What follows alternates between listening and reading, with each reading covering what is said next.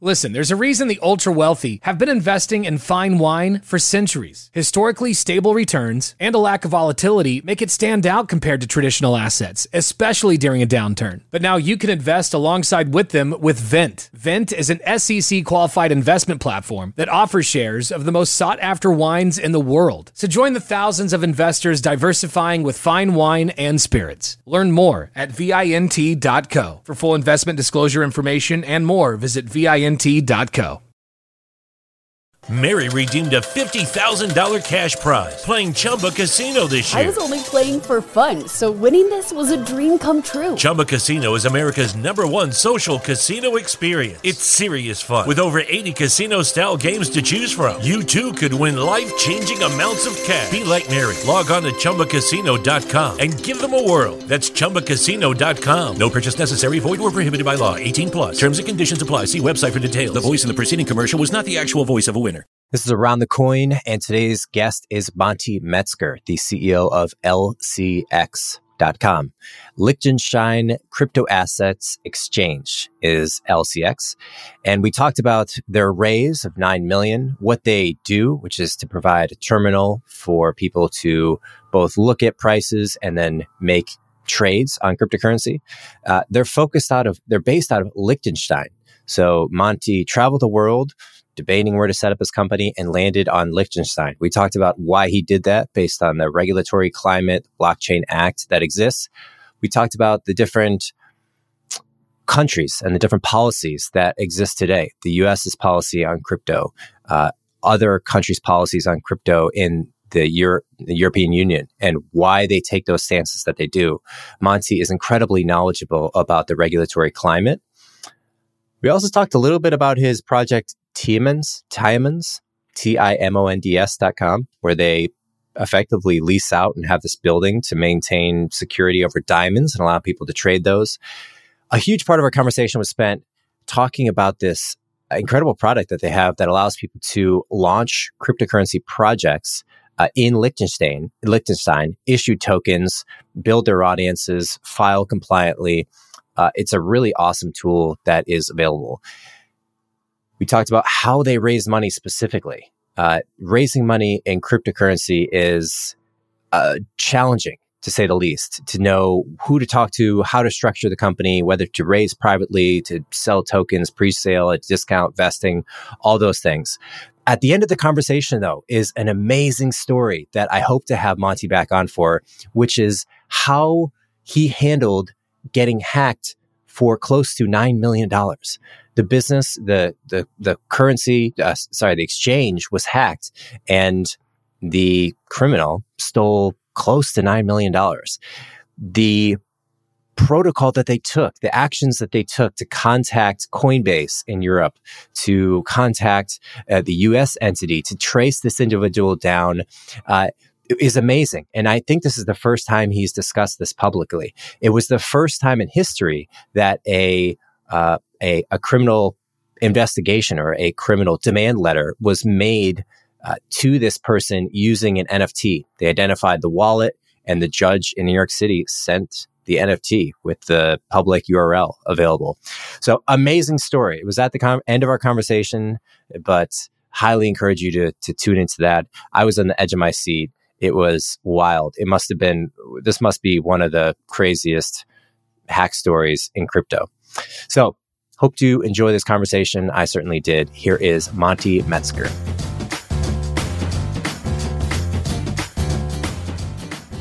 All right, Monty, excited to be chatting with you. I love what you're working on. I love the uniqueness of your decision to move to Liechtenstein. We'll talk about that in a minute.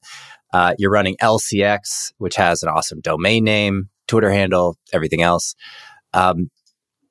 Maybe we'll first talk about you personally. Previous to LCX, I understand you were a founder, then became an investor, then jumped back into crypto full time. What was the thing that you saw when you decided to leave the venture world and jump back into founder world that became really compelling? And was it something that you had been wanting to do for a while, or this was just an overwhelming opportunity in your mind? Mm-hmm. Well, you're right. Like, I'm a founder by heart. So I started companies and businesses since I'd been in school in the 90s. And then since then, I'd been in the digital world. And I started several companies and then switched over to become a business angel. So I exited the company, started to invest in tech companies. And then 2013, I met my friend and co-investor Adam Draper in Silicon Valley, and we talked about Bitcoin a lot. He gave a speech at one of our dinners we had back then, and I thought that's so fascinating. It's really the technology which will change financial world and monetary systems.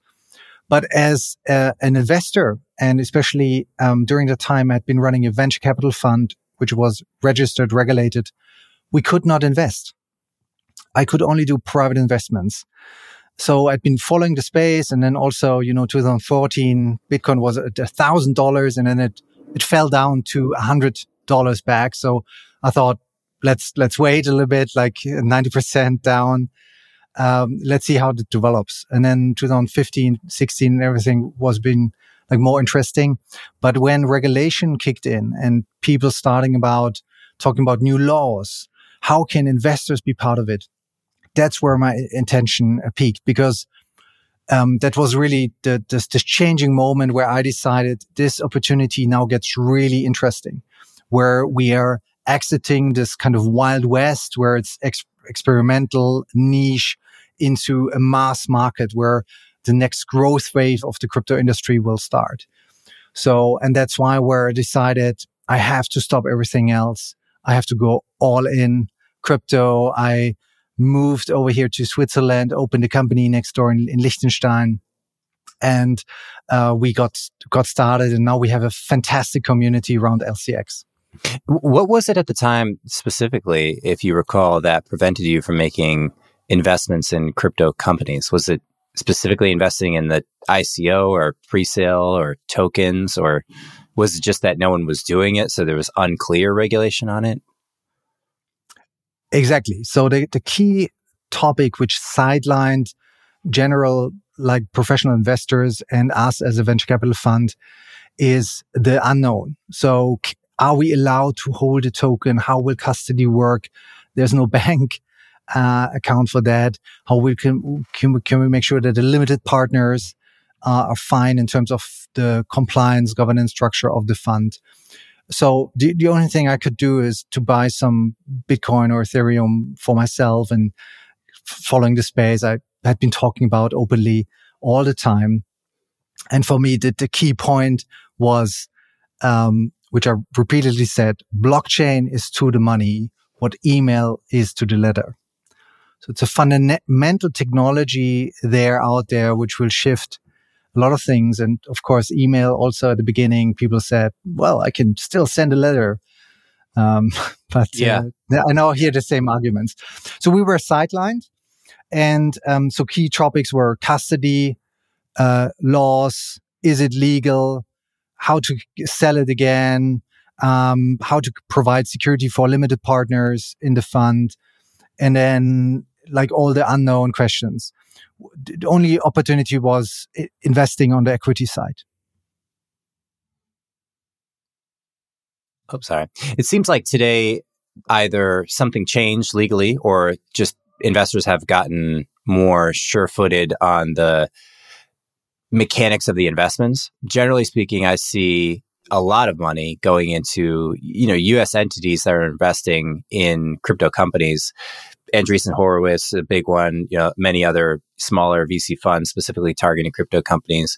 They are generally buying pre-sale tokens or discounted tokens that are on some vesting schedule. Maybe they're owning a part of the company that is developing the technology, and then there's a transition to own the tokens. From my conversations with founders, it varies significantly. And I think people are still kind of figuring out what the best mechanics are to invest. But I don't sense a big resistance to deploying capital, at least in the US, based on regulations. Maybe I'm not privy to what the actual legal challenges are. Do you feel that something changed, or is it just generally globally people are more governments are more open-minded to making these kinds of investments? Yeah, it's I think a fascinating moment in time. It's a tipping point for the industry because there's now a lot of interest in this like new digital asset class, and a new interest which we've never seen before, with these like big funds with billions of dollars investing in tokens purely. But also this could not have been done like 2 years ago because the infrastructure was not there. Now there are governance structures, they have multi-signature wallets, there's custody providers, they can make sure that it's on like large custody service providers and make sure that the investor money is kept safe.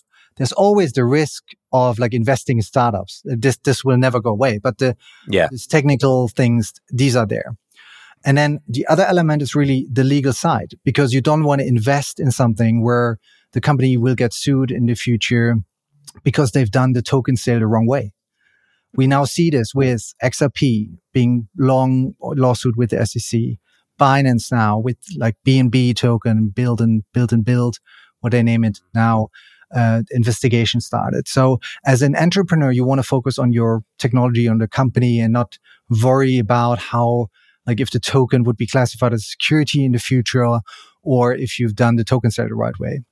And that's actually exactly what LCX is a core product which we are offering, that we provide a token sale manager which combines the legal side. We do everything for the founders, all legal documents, and then the technical side, also the platform.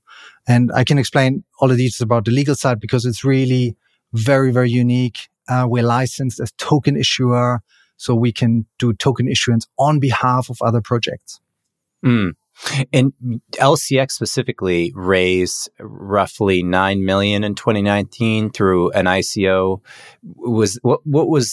I'm curious, when you went into that process, given things change frequently in crypto, but it wasn't that long ago, 3 years ago, how did you approach the research phase of understanding how you wanted to raise that money? Was it, and how did you actually end up doing it behind the scenes? Was it a partial pre-sale vesting token sale with private investors, or how did you go about it? And how did you think about the key decisions in that process?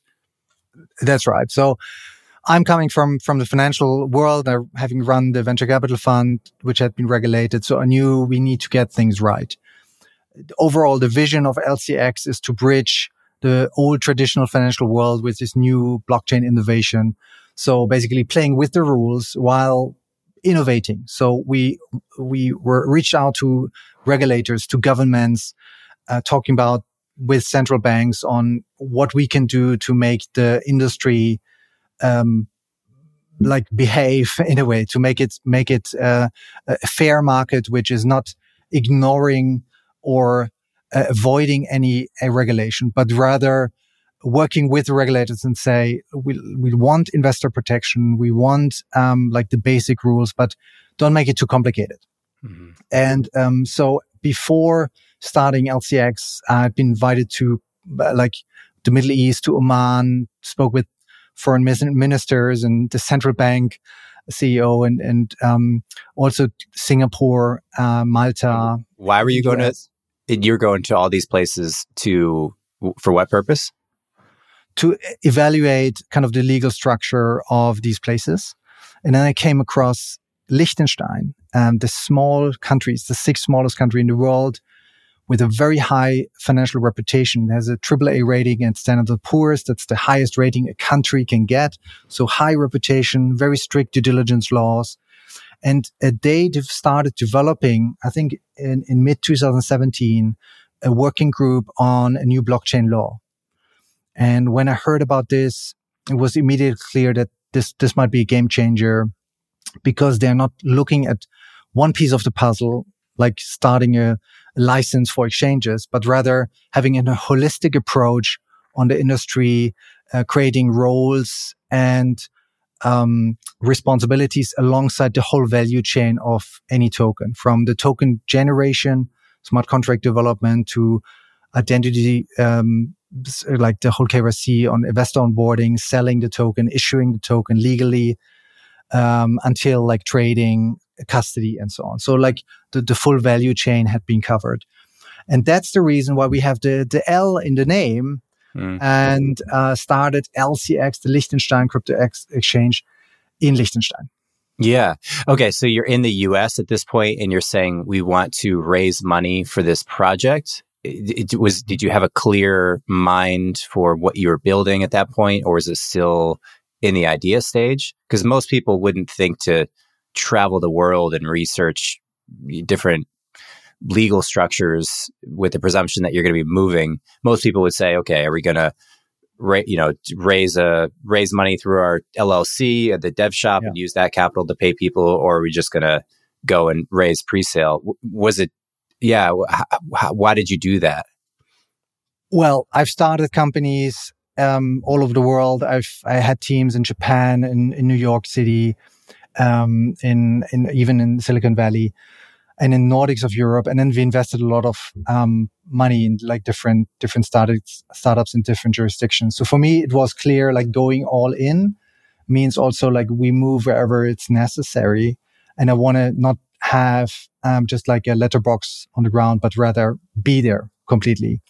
And, US, I would say, is like during the time it was completely stupid to go there for a crypto company and a blockchain business. And still, I think it's very risky and not the best place. So there are many other options tax-wise, also legal structures and everything. So that's why this like Crypto Valley established, from Zug, Switzerland to Liechtenstein. Now there are even some companies in the Italian part of Switzerland. So this had been established as the place for the big foundations. Ethereum, Tezos are here, like probably 100 meters from our office over there.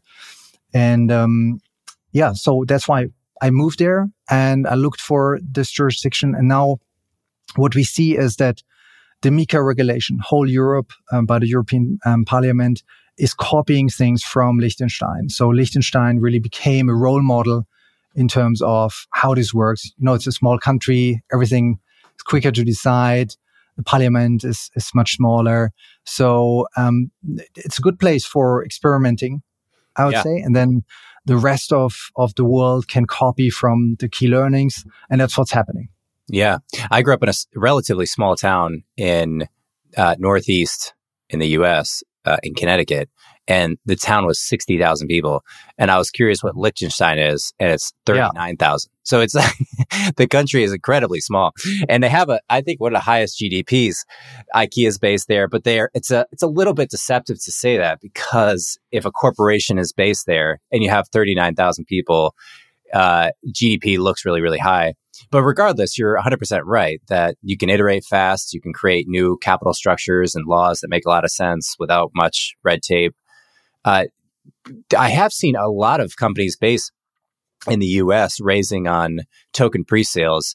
I noticed you have his German accent. Do you speak German?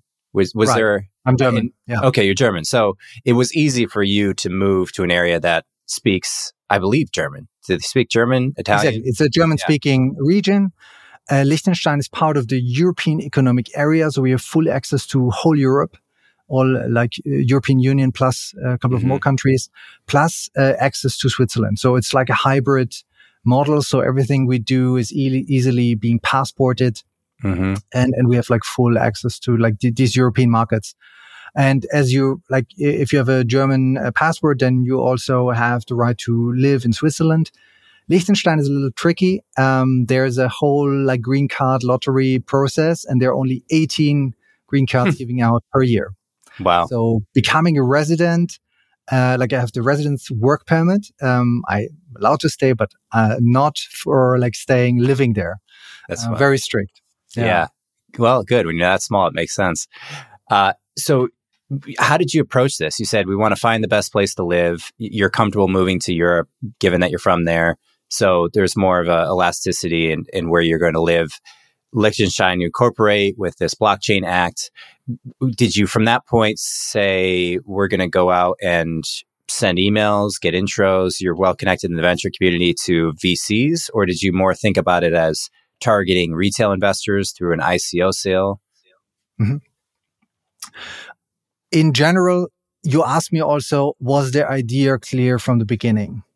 And the vision and the overall route and direction was totally clear. And I wrote everything down on a little napkin. So the napkin. I thought you were going to show me the actual napkin. That would be amazing. The actual napkin, that's in the vault, yeah. It's actually in the, put it in a safe place. But it's like, when I look at it, it's still true, and it still guides us from that moment on this vision on how to bridge these two worlds, I guess best of both worlds, from old traditional systems and the new blockchain innovation part. On the other hand, the path was total unclear. We didn't really know what to launch first, how to actually do it. The laws had not been passed. It was a little delayed, so we filed everything 2019, but it had been started on 1st of January 2020. That's also when we got all the approvals then, and we got 8 blockchain registrations and approvals. That's more than any other company in the country, which we're pretty proud of. And and then the kind of most critical part, I said that it's a tipping point for entrepreneurs. And what I mean by that is it's probably the most exciting time to start a company, because you are not dependent on VCs. You're not dependent on external private equity money or people who are then coming on your board and trying to tell you how to run a company. It's fully consumer or customer focused. You can build a company by finding clients first of a product which you will create, and you're giving them a token and they can participate on your journey. And that's what we did. That's what we focused on, community first, you would say customer centric. Yeah. Mm-hmm. So the customer in mind. And we then started working with them and said, how should we prioritize doing the product development? So the first product we launched was L6 Terminal, a trading desk, like a Bloomberg desk for crypto, where you could trade across multiple exchanges and manage your portfolio, which we launched in 2019 with a good start. And we learned how traders think in our community. But most importantly, there are people who had been there from start, and they're still on board. They're still holding the tokens. Mm-hmm. They're using it as a utility, and they're still the strongest fans and supporters and ambassadors. And as an entrepreneur, this gives me personally a lot of energy. Every morning I see positive messages. I see feedback also, this is not working here, you need to improve. And we're listening. And it's consumer driven or client driven, instead of a VC telling you to grow faster and expand, whatever. And you have pressure from a monetary perspective. Here we are just building a product which everybody loves. Yeah, those damn VCs. So when you raised. Yeah, so I have been on the side as well, so I understand. Yeah. And you're calling, say what are numbers? How can we exit this investment again? All these things, and there's an investment period, and then also life cycle of a fund. So we sometimes had to close positions and sell them again, even if we didn't really want to do it. All these things. So, and that's changed. And I mean, that's like magic, isn't it? It's starting like a musician, but for a tech music song, like a totally. Product. Yeah. And the order of operations was, you have this idea, you move to the area, you incorporate, you write maybe a white paper or some structure, you acquire licenses that you refer to, you build a community. I'm thinking Telegram, Discord, Twitter. You're actively promoting the concept of something which you hadn't built yet.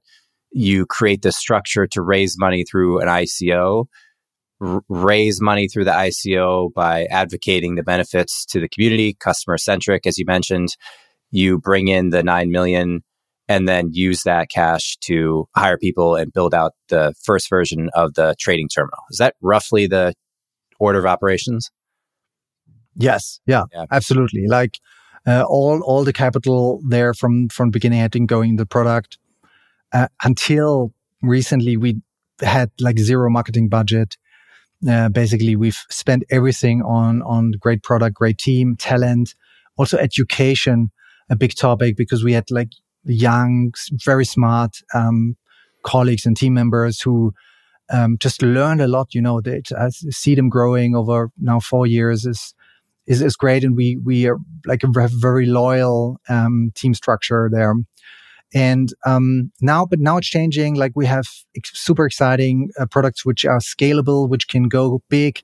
Mm-hmm. And we are starting now several awareness campaigns. We've been strong at the World Economic Forum in Davos. We are now at Consensus. We really give it it's the year of the tiger. So it's the year of growth and power, and probably conquering some new markets.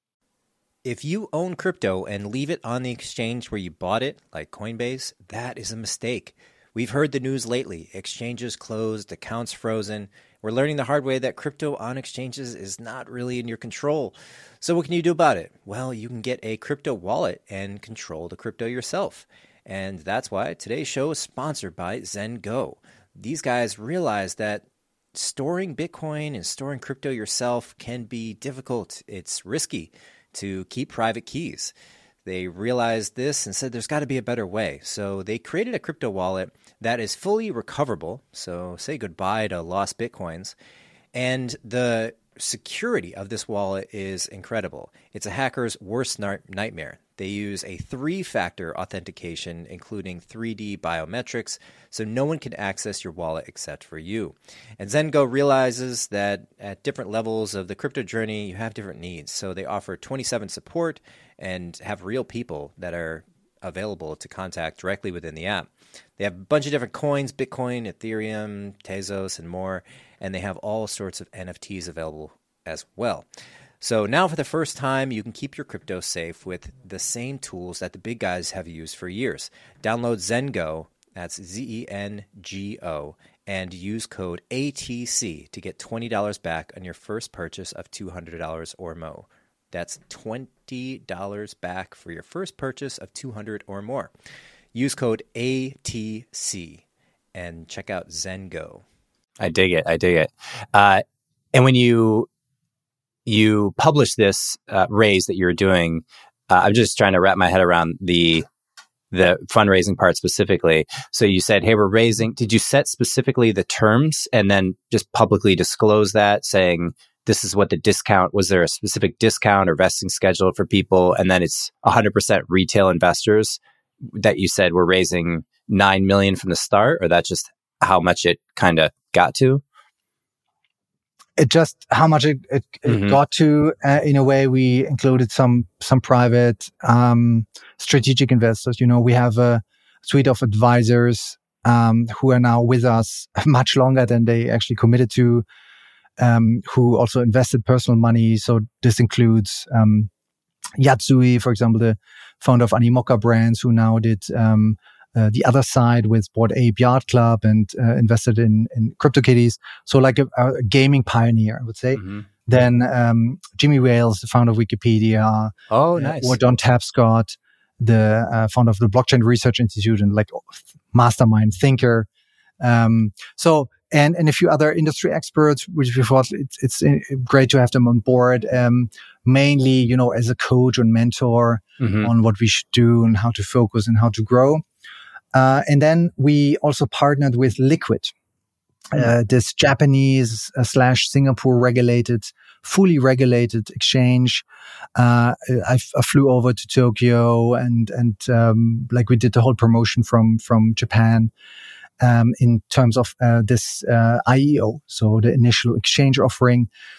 And we thought, as the laws in Liechtenstein had been not passed yet, we already stick to like the full rules in Liechtenstein. We knew due diligence is important, this investor onboarding, identification of clients. So it had not been put on a DEX at start. So we had to identify everybody who's participating. Of course, there had been like special terms on it. So if you like be there early, you get special discounts. It's also like, I should say, special risks you are taking. They all believed in us, and and the price was so little, like too many zeros in front of the one. So and since then, I don't know, thousands of percent it went up, and I think. Yeah. So at the moment, we could still like grow a lot, I would say. But looking back at that, we chose Liquid because they had been fully regulated, operating since 2014. They know how to do these things. And also Japan is very strict. So it matched our vision. And we worked with them. And I think now they are joining the FTX family. Nice. So, and if you were to do that, say, thinking about this for founders who want to create their own products in the world, if they're launching today, Liquid might make sense. If you're in Liechtenstein, you would stay in that country's jurisdiction, take that route, given that the laws are now passed. Yeah. Effectively, you'd be combining a public retail campaign with a private advisory share and institutional investor campaign. And maybe you say, okay, our goal is to raise 10 million, 20 million. We want to go and target high profile advisors. So we're going to take those meetings, come up with a negotiated price for the token, and then disclose that to the public, because the public is going to get more excited when you have big name advisors, investors on board. And then through that momentum, close the round. Would you call it a round? Yeah, close that sale, I guess. Yeah. So that's exactly how it's done. So I think the key question is how to raise millions of dollars in a token sale in 2022 the legal way. Mm-hmm. Because as a founder, you want to focus on your product, on your clients, on like you have plenty of other things. Mm-hmm. So you don't want to be in the situation that a couple of years from now, the SEC notice, like you've like sold to US citizens and is not registered and so on. So a solution LCX is providing is the token sale manager, where we go through this process with startups and we take them on the hand, basically helping them doing the whole process from the token generation. So that we do the smart contract development on Ethereum. We've now done a Cardano token. We're looking at Zilliqa-based tokens because it's a key partner of us. So then the token is there. Then we look at the white paper and the token economics. Is that like fair? We believe it makes sense to be fully transparent. So that strategic investors, seed investors, you publish these kind of terms. It should not be negotiated. I wouldn't recommend that. It should be really like, this is the deal. Seed investor, strategic investor gets better terms, but they have to invest more than retail. And then there are like different public rounds as well. So we can handle a full private and a public sale. And what is necessary there is we do by the blockchain law, it's called the Trusted Technology Service Provider Act. So trusted technology stands for blockchain, basically, or distributed ledger technology. And then service providers, like that's LCX. So we do this on behalf of projects. So some called us the like Goldman Sachs of crypto.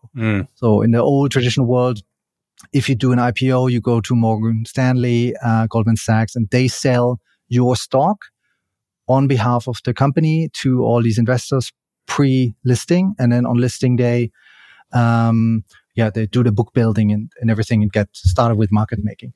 It's very similar now in crypto that like we do the token sale on behalf of projects. We create a basic information memorandum, like a little prospectus, a summary of these terms. Then there's the token sales terms of service. Then we file this at the regulator with a notification of the token issuance. And on top of that, before we do that, there's a legal opinion required from our side, which classifies the token. And that's also special about the law. I think there's some discussion in the US going on at the moment, but in Liechtenstein, it's very clear that you can say, this is a utility, this is a governance token, this is an ownership token. So we launched tokenized diamonds. So these are ownership tokens, for example, representing a real world asset. But still, it's not a security. It's not promising any returns, any profits or something like that. And there are like clear separation, like what is a security, a financial product where other things might be necessary, like a full prospectus and so on, can be also done in Liechtenstein. But at the moment, we focus on kind of the core market of like non-securities, which could be listed on Coinbase and FTX and LCX very easily. And so that's the legal side. And then the sales side, also important because we have to file reports afterwards, after the token sale, and say like who invested, how much money, how many investors. These things need to be documented, and our responsibility is to do the investor onboarding. It's a very simple process, like a minute or so, signing up, opening your webcam, holding the passport there, doing a selfie. You're good to go. And then you have a verified account and you can invest and participate in the token sale.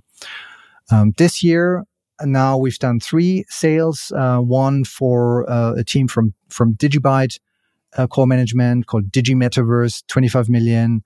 We did Envision Stock, which is like a Getty Images on the blockchain project with 7.5 million, and then 5 million for NFT Maker, which is a Cardano-based simple tool to create NFTs. Fascinating, great product also.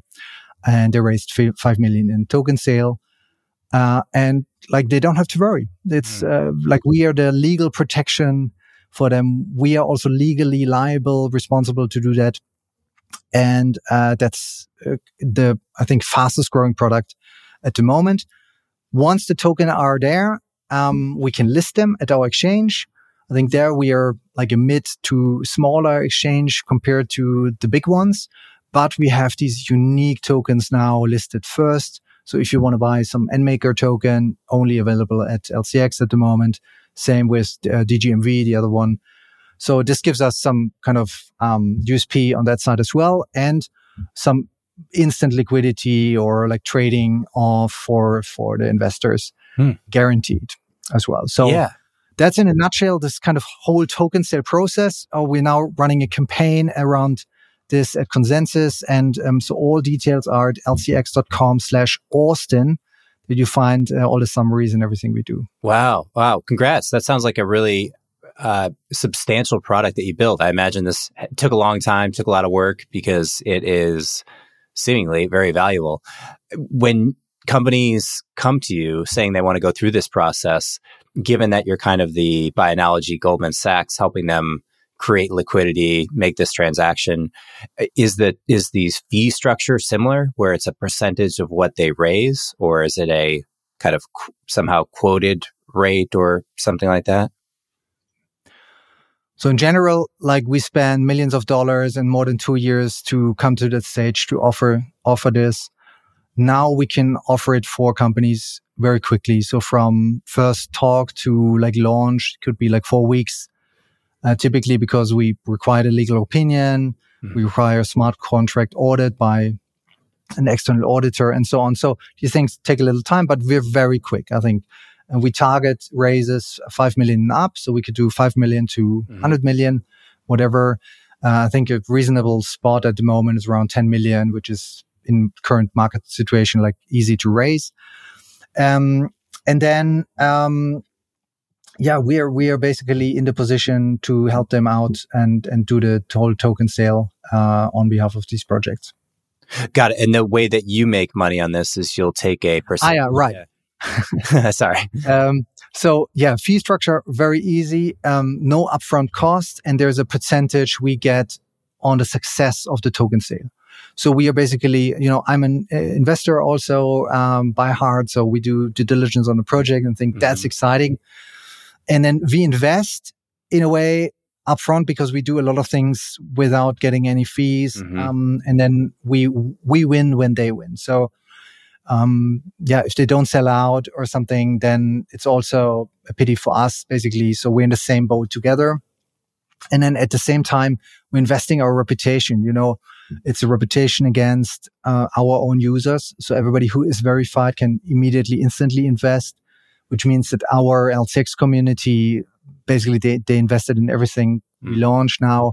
It's a responsibility. So we want to get like the best founding teams, the most exciting products on the platform, like the next Ethereum, the next whatever, the next big thing. And that's our responsibility in terms of choosing. And we decline most of the applications at the moment. I really have to like cherry pick on that regard. And if they fail, even if it's like not like fraud or something like that, but just if it's failing, a lot of startups might fail, many reasons to that. It still would like fall back to us. So that's why we're advising, we're helping them on the long term. And so far, like the development had been good, but of course we just got started with that. Yeah. And I imagine it's is it a transparent pricing, or is it like, I know Goldman's around 2 to 3% for companies who IPO. Is it, you're still figuring that out, much different for different companies, or is it more transparent, like 2-3%? It's a little higher. It's negotiable. It depends on the size of the raise. But it's around 5 to 10%, depending on how much money they raise. Yeah.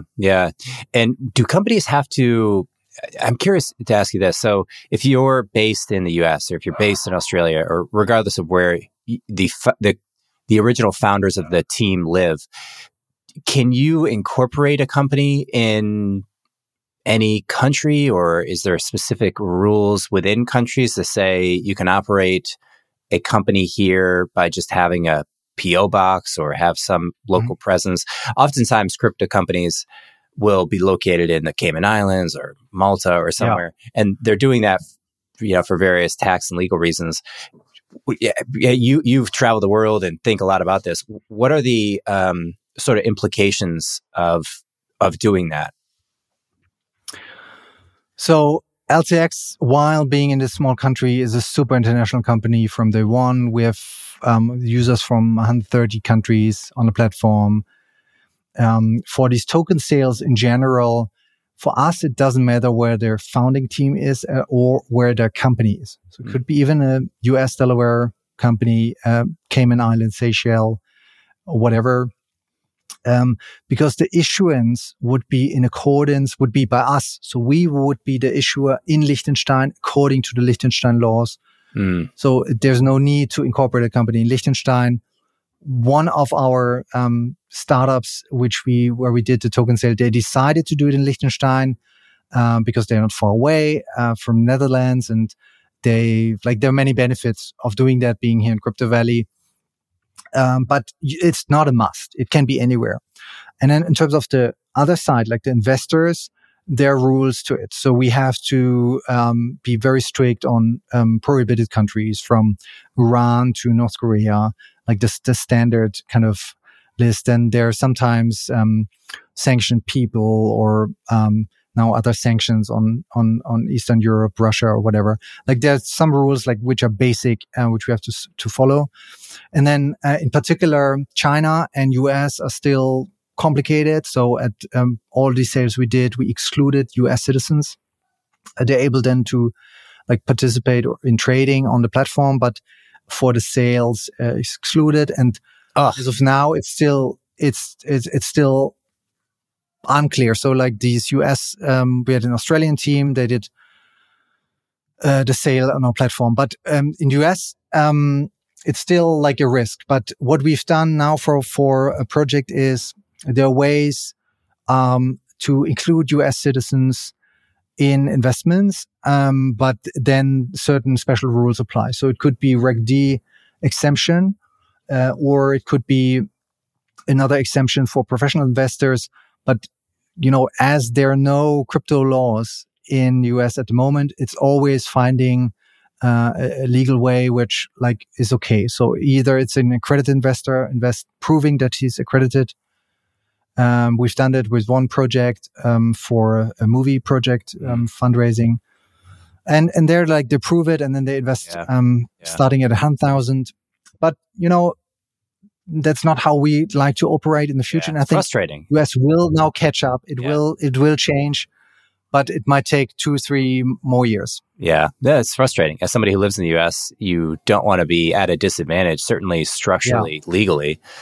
it's like this whole accredited investor thing, in my opinion, is so dumb because it doesn't protect people to stop them from making $100 bet, $1,000 bet.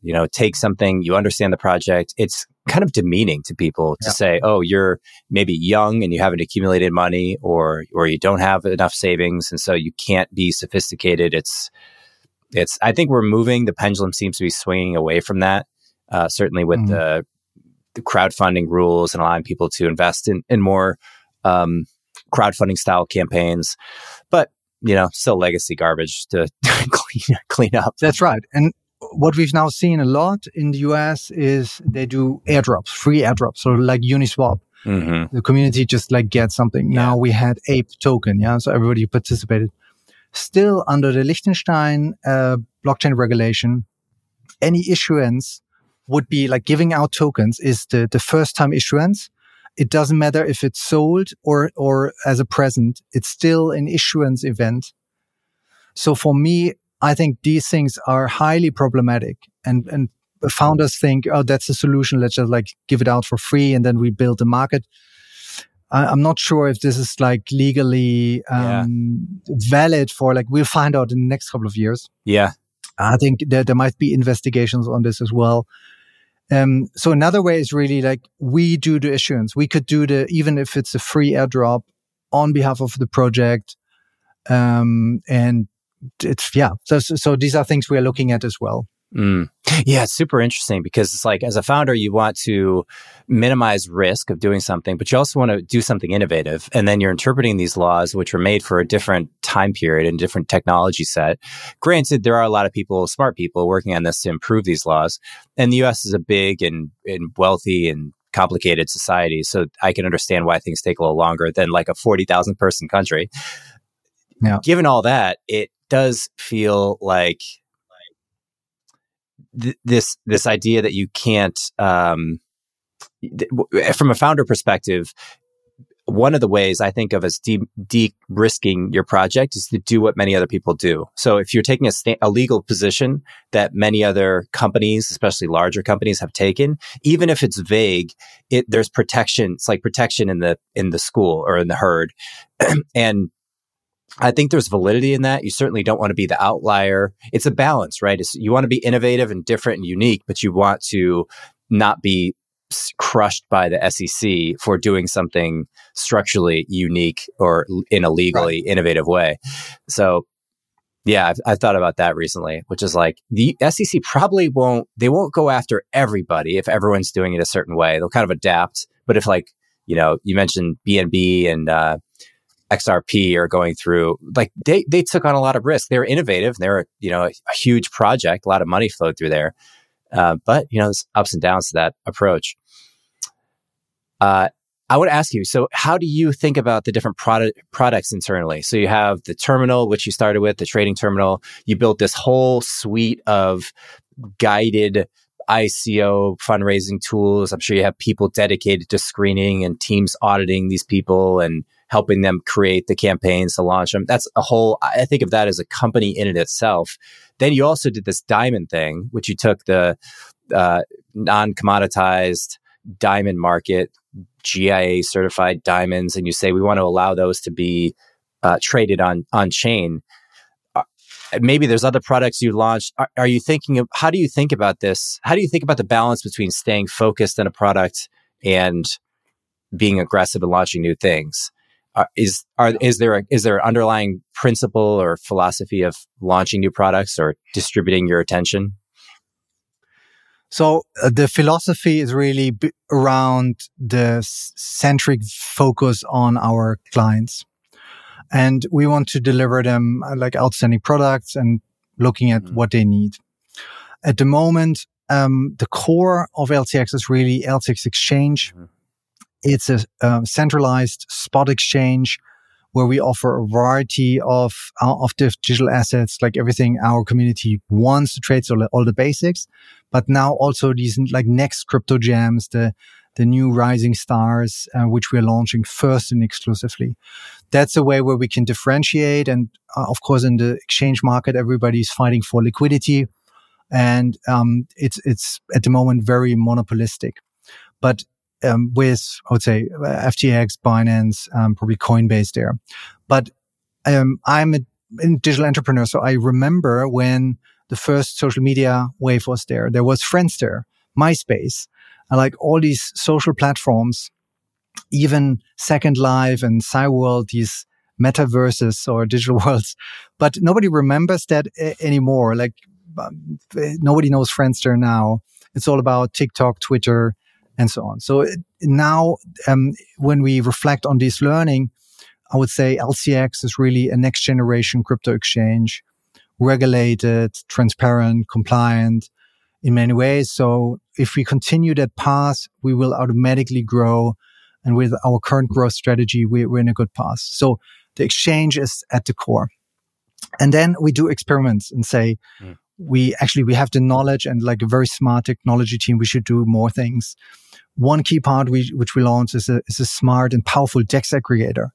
It's DeFi terminal, LCX DeFi terminal, or we call it the Fire Salamander. So at defi.lcx.com, you'll find Fire Salamander as a product, which gives you like always the best price on all DEXs across Uniswap and all other DEXs out there. You can have like smart order routing.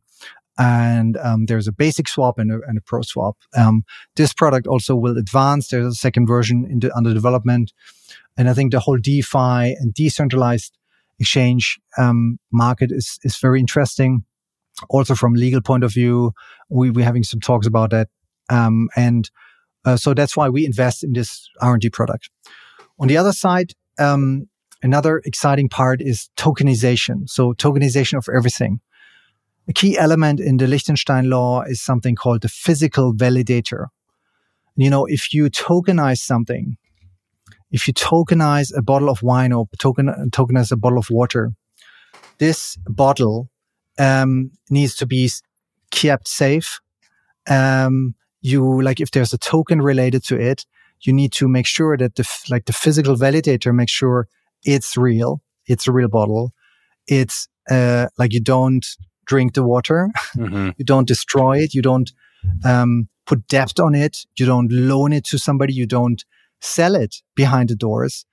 And so there needs to be like a notary function, which is fully liable on this thing. Right. And then you can tokenize it. So that's by law in Liechtenstein, again, kind of a role model on how they make sure this is the case. And then you can put it into a token, and the token could represent anything. Copyright, ownership rights, the shares, fractional ownership rights, legal right, usage rights, and so on. So the token is seen as a container under the Liechtenstein laws. So, and tokenization is big, very big, because I believe you can, I would say other way, everything will be tokenized. It's just a matter of time. So even like wine bottles I've seen being tokenized now, Lamborghinis and so on. Some things doesn't make sense. But if you look at financial markets, assets, or real estate, or like other like special things like paintings, art, or even diamonds, gold or something, these are all assets which could be put on chain, and you could create overcome these silos. So even if you want to buy a stock in Australia, your bank is not supporting it. It's complicated. It's not in Robinhood. What do you do? It's like, it's a different system, different country. And on the blockchain, this could be harmonized, could be global markets could be created. Really like distributed ledger of real estate, fractional ownership investments, all these like exciting things. And then even like these loan products or new financial products, which are creating kind of a new world for blockchain banking. Yeah. So, and I think to take something out of there, so the Timens project, that's something interesting to talk about. What is it? Timeless? Timens. Oh, Timens. So it's called tokenized diamonds. Yeah. So timens.com is the URL. So that's our project, which we first started with a tokenization project. And there we took real world diamonds. So like this one, and we are putting them in a vault in like a physical vault in the Liechtenstein Alps.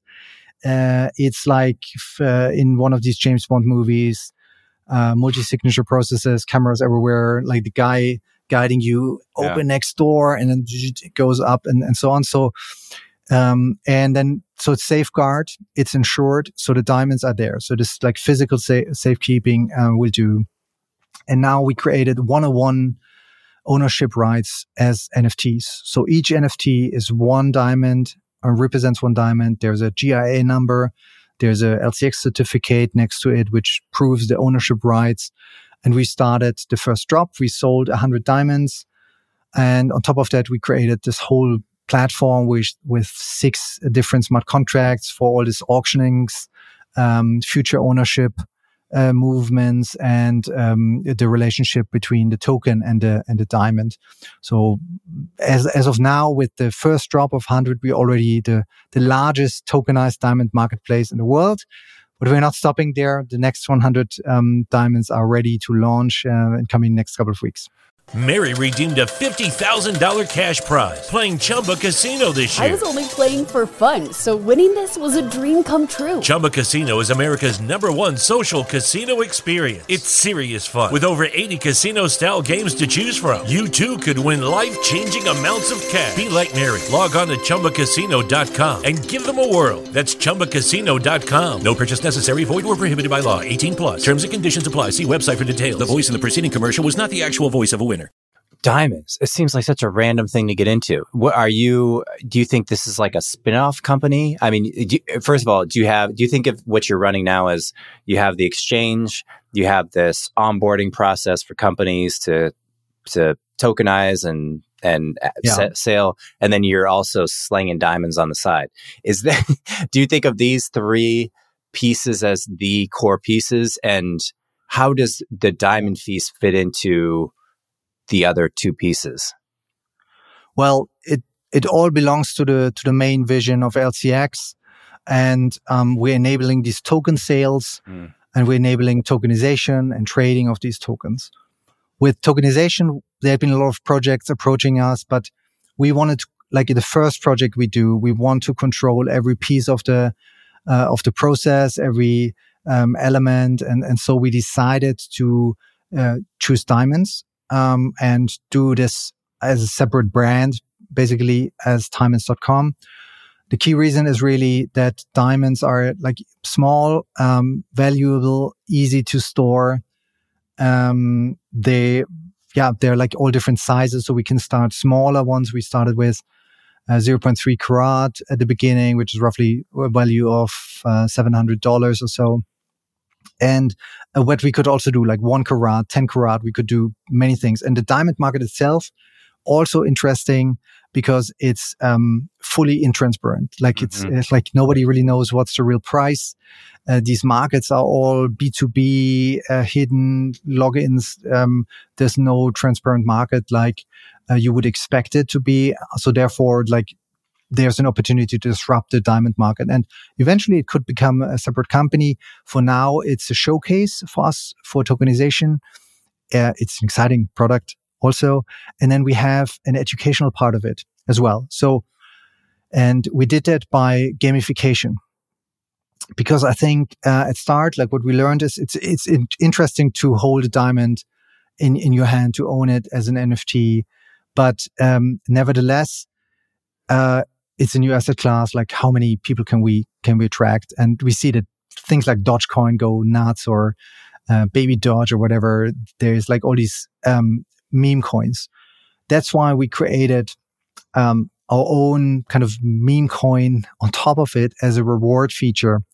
So if you're holding one NFT, one diamond NFT, you get 1 million TIA tokens over 1 million minutes, which is roughly 2 years. So every minute you get one of these tokens.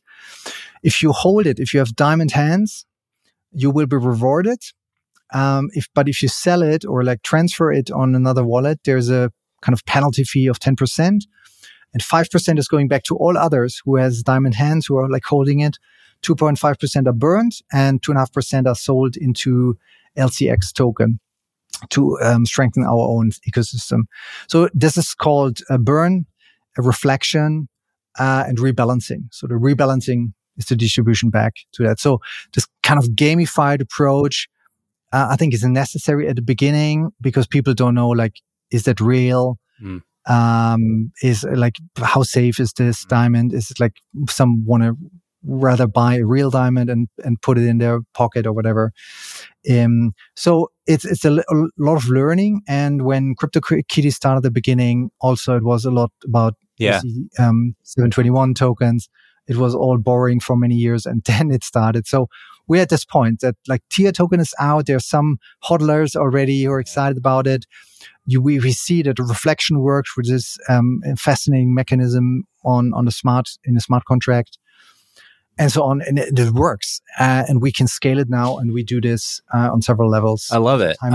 Might be a separate thing soon. At the moment, yeah, it's our baby project. And the thing, you're kind of unique in that you're the physical validator. So you own a building that has security guards, and you're validating that these diamonds are actually there.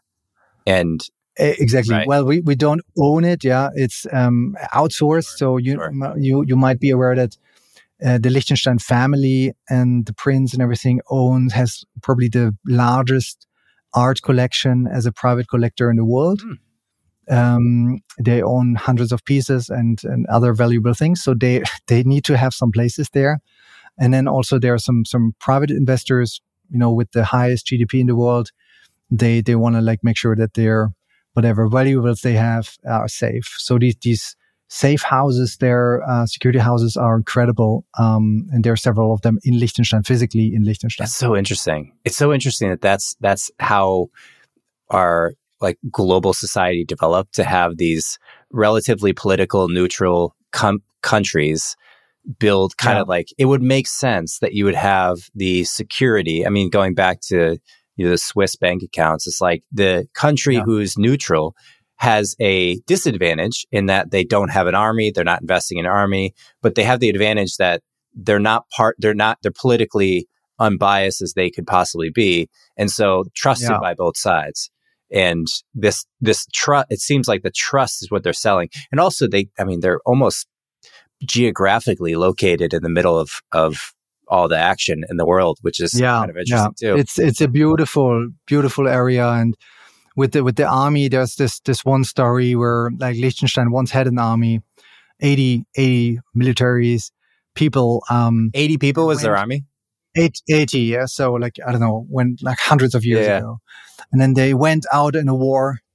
And then like after months, they came back with 81 people because they made a friend on the way.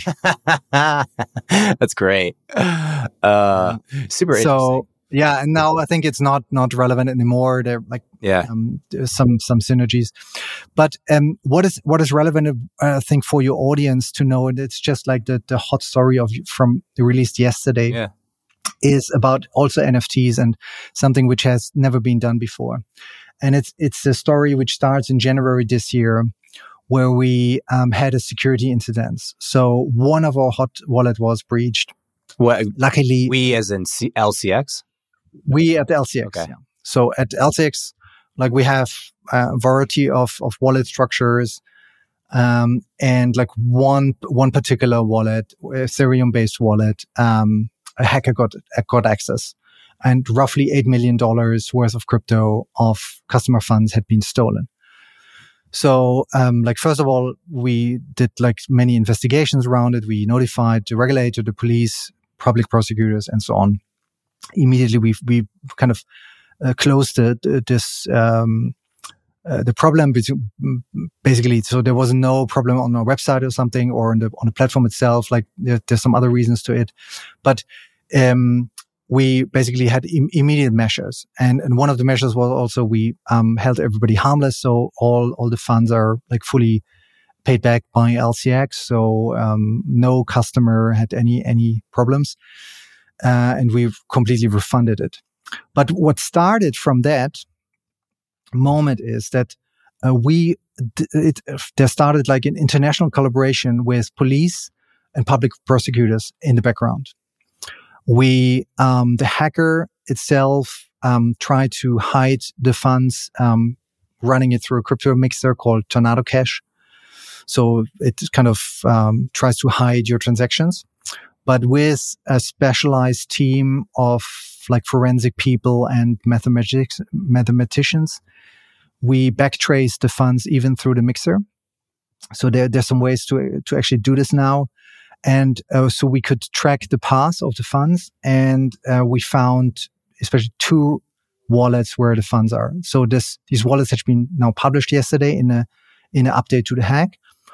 And we had been watching these wallets, and the hacker then sent 500 Ethereum at the time, roughly like $2 million worth, to Coinbase Europe. And it seems like Coinbase, a dumb move. Yeah, very verified account, is user account. So we got details about the user there, and investigation started as well. And the funds could be frozen at Coinbase. And this was the first move, and we kind of kept quiet. Things are ongoing. And then as Ethereum fell, the hacker then swapped on a DEX into USDC. So this was roughly 25 days ago. So then I called Jeremy Allaire, a longtime friend, the founder, CEO of Circle, and said, like, what can we do? And USDC can be frozen, but it can't be frozen by Circle. It needs to go to the Center Consortium who runs the system. And so at that moment in time, just to repeat, there was already a court order from Liechtenstein freezing the funds at Coinbase. This went to Ireland, where Coinbase Europe is based, and they, I don't know, translated it or whatever they did and said, like, freeze the money. They did it. But for Center Consortium, we needed a U.S. court order. Is Circle based in the U.S.? Center Consortium is a LSE based, I think, in between New York and Boston, and I think registered in Delaware or something. And then there's Circle Financial Services LLC, who issues USDC. So it's 2 separate entities. Center Consortium runs the blockchain and is able to freeze funds if they need to. Like, they would never do it out of fun, of course. They have like rules to it, but there's a freezing policy, and there needs to be certain reasons, and also a judge and legal team needs to review it. So we started working with the lawyers also from Center, reviewing that, and within 48 hours we got a court order from U.S. court, and that was from Supreme Court of New York, from a very smart judge there who really understood the opportunity, and she was like very smart and engaging around the topic, and also, I would say, brave, embracing new things. And what we did then, together with our lawyer Bluestone Law and Holland and Knight in New York City, is how to bring this to serve the order to the hacker, which we don't know who it is really, but we know the wallet address. So what we did is we created a service NFT and delivered the Soberana as an NFT to the wallet. And the NFT has a URL in the name, which leads to the publicly made documents with the court order and all the evidence and everything. So it's the first time in history legally that this court order had been served to the potential criminal or alleged criminal as an NFT. So it's the first time a service NFT had been used. And so now, like a lot of newspapers reach out to the lawyers and to us, and I did a lot of interviews the last 24 hours. Holy shit. About the story. This is nuts. and what is fascinating is that it was immediately noticed by our community, by others, and like hundreds of clicks on the URL already. So when you click on it, then you find the court order by the New York Supreme Court. You find all the details. There's also our like police report, which we sent in January there. And that's the point also where we like by law, under US law, it needed to be published in public. And that's why we also changed our strategy from like hiding and watching the hacker to let's go all public. Like we have to publish everything now, increase the pressure. And we've frozen 60% of the funds now who had been stolen. And also showcasing again the vision of LCX, of like combining laws, regulation to the blockchain. And I would say on the blockchain, everything is much more transparent. If the funds would be stolen in our bank, the money would be gone. It would be going through different banks. There's no tracing system. It would take ages to have like any like tracing functionalities over several countries or banks. But on the blockchain, it's actually more compliant, more better ways to create something, which is legit, which is there for the future of the digital of Web3 and the decentralized. Well, there's pros and cons. It's easier to see where the money is and the 16-digit address associated with that, the wallet, but it's harder to trace that back to an individual human. Where a bank, it's the other way around. It's harder to see where the money is, but once you find where the money is, it's way easier to find the human being associated with it. Wow, what a story! But it's changing. Yeah, this is changing also. Like now, people are filing for the .eth domains, which is connected to a wallet. So your wallet becomes your identifier, your unique your online identity. Mm-hmm. And this is happening already now. Like there's some blockchain analytics tools. Like we know all the wallets of our clients who like withdraw. There are ways to identify even if they are not connected to an .eth ENS domain. But in any way, what I see as a kind of development there is really the wallet becomes your unique identifier. Is the guy who did this, was the hack like a technical, impressive hack, or was this like he tricked somebody to do some, hey, reset your password, and it was like a basic dumb kind of the ladder? Exactly. So basically, as a crypto exchange, you are a target all the time. Right. We have phishing attacks, people trying to sneak into our Slack accounts. My online identity is copied every second day. Just yesterday again, Instagram, people messaging friends of mine, and they think it's me. It's happening all the time. And in this particular case, it's also backtraced to our analysis to one of such incidents, where one of our developers got tricked. And so that's why it was, one particular security incident, which is not related to our platform, but just like stupid mistake or something. And this could happen to like any financial institution and anybody, and they're targeted all the time. And so that's why like we are proud, because it's not our servers or our security firewall. It's not a technical issue. It was just a... No. And then what had been happening now is, I would also say, like you said, it's stupid. It was not clever how to like laundry the money. Yeah, go to Coinbase. I think if like you ask me, Coinbase, like Monty, if you were to say, "Hey, Mike, like what's the most regulated crypto company?" Coinbase is the top of mind. I'm thinking Coinbase, Gemini. These guys have they married the legal system. So to send money there is like, come on, bro.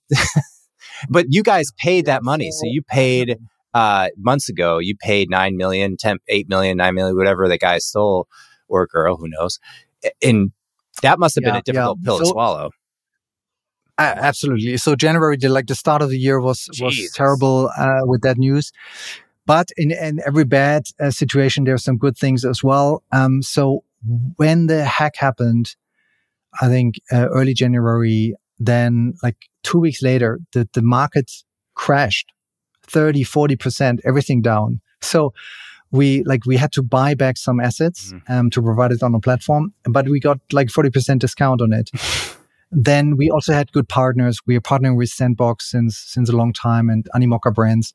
So Sandbox basically gave us a good deal on Sandbox tokens. So we bought Sandbox token directly from them, and so on. So a lot of like help from the community everywhere. Yeah.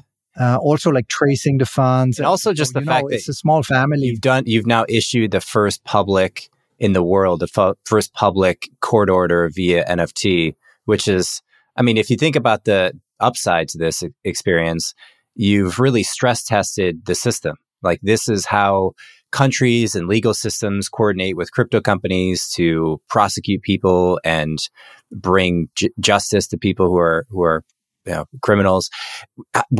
Yes. I'm curious to ask you. So an NFT was sent.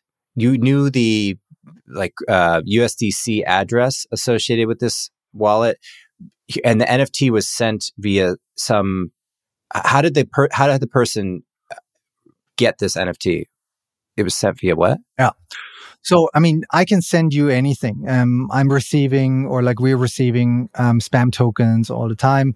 There's no way on the blockchain that you block your wallet to avoid any tokens sent to you. Right. So it's basically it's the address. It's open. Everybody can send you stuff.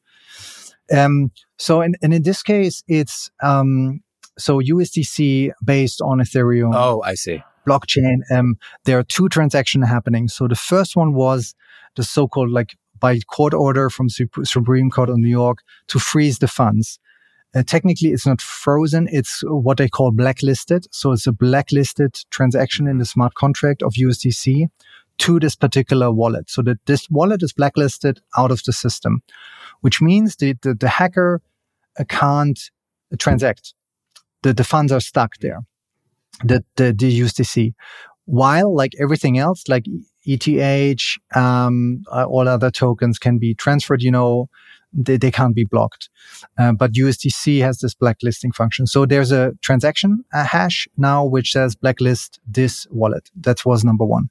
Number two is then 24 hours later, we served this NFT with the court order and all the attachment with the link to the wallet. So basically what happened is there's a transaction with like from the wallet of our lawyers.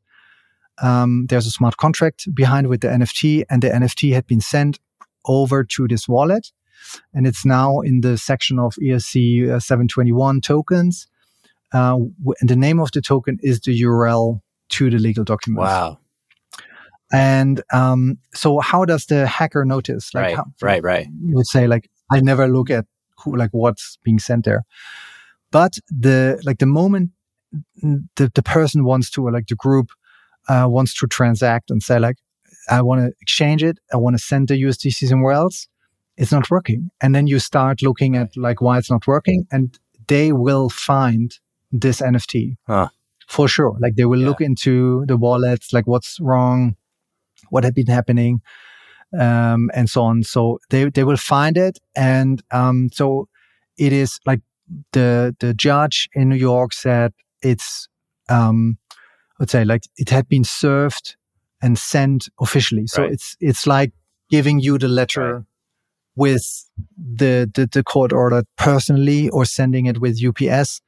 It has been served officially, legally, in this innovative way. So there's no way that the person or the group and there is not recognizing it. It's just a matter of time. I'm not sure about this legal timeframes and everything, but you will notice it at some point. Dude, this is super interesting. I've had a couple of these conversations where other companies have been hacked and how they've dealt with it. Both of them, I've had two others, I think. They both seem to say, let's make it right. Let's repay this wallet. Let's fix it. And then let's prosecute and figure out how this happened and get this money back. And it's fascinating. I mean, I'm on the edge of my seat when I hear your story. It's like, obviously, I can't imagine how you've gotten anything done in the last 5 months when, you've raised 9 million and the wallet that was stolen was 8 million. And it's like, God, that's got to be difficult to go through. Yeah, well, on the way since we launched our token, LTX token was listed on Coinbase as the first exchange-based token listed on Coinbase. It still is. So during that hype, the token reached a new all-time high. We had more than 300 million market cap. So I think with that market also, there'd been fresh funding coming in. For example, we provide a lot of liquidity on DEXs. This gives cash flow in many ways. So, so the token itself also gave us kind of additional opportunities while we're not actively selling or anything like that. But the token itself, the value of it, we can create crazy things with it. And that's so exciting as an entrepreneur. Coming back to the beginning of our podcast, where I said it's the most interesting time to start a company, and I would never do equity funding again. Always go in a token because you have this community of ambassadors and fans who cheer you up, who are there when something bad happens. I mean, most of the people supported us during this hack. It was incredible. So you were open. You've talked about this for a while now. This has been out and open since. When did you go public with this? Since 24 hours. 24 hours ago. So roughly, exactly as we record this now, 24 hours ago, there's an update on ltx.com/insights about the hack. It includes the things I explained. And then there's another, the first announcement, which we did a couple of hours after the hack in January with continuous updates. We had been super transparent and everything. In the meantime, since January, a lot of things happened, which we couldn't talk about, which had been with the police and public prosecutors and so on and lawyers. But now, as it had been published anyway, we changed the strategy and said, we now make it public. We talk about it. We increase the pressure on these bad guys. When he moved it to the Coinbase Europe account,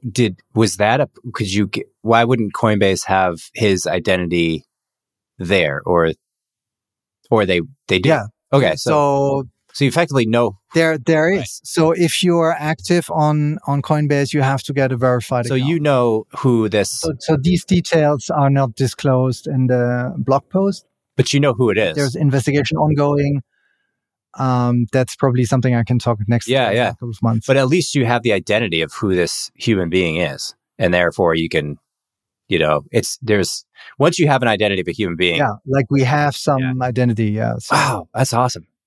But you could imagine it's many speculation around it. So it's the person or the group is not yet fully identified, even if we have some documents there. It's not that easy. Well, I appreciate you going a little extra to explain the story. Given how hot it is off the press, it's super interesting. So I'll make sure to plug this early on. Keep me updated. I would love to hear if exciting news breaks on this. We should do another just impromptu show and just put it out there, because this is a wild journey, and you're blazing new territory on how companies should think about enforcing hackers, bringing cases to people. So I think what you're doing is extremely relevant for other crypto companies, because you're not going to be the last team to get hacked, right? This is going to be forever a Achilles heel and a constant battle of cat and mouse. Topic, So, seriously, let me know. So, absolutely. I mean, we had been engaging with policymakers from the beginning. We're part of the World Economic Forum, where I spoke with, we did several workshops on central banks, digital currencies with central banks. This is the major topic. What if a central bank digital currency has a problem, a hack? I mean, the public will lose faith in the official currency of the country. This will be this disaster and all these things. So we addressed it right from start, and we want to be a role model. And I'm excited, Mike, to talk with you again in a year or two or longer. We are here for the long term, and the journey of LTX has just. Well, I hope it doesn't take that long for you to find this guy and bring him to justice. I hope it's a lot shorter than that. But either way, feel good about it. It's like a hard workout. It just makes you stronger for going through it, or Yeah, it's a marathon and not a sprint. Yeah. Well, keep me updated, man. That's an exciting story and overall, obviously, exciting project and vision. You're definitely living the entrepreneurial life. So thanks for sharing, Monty, and we'll talk to you soon. Thanks.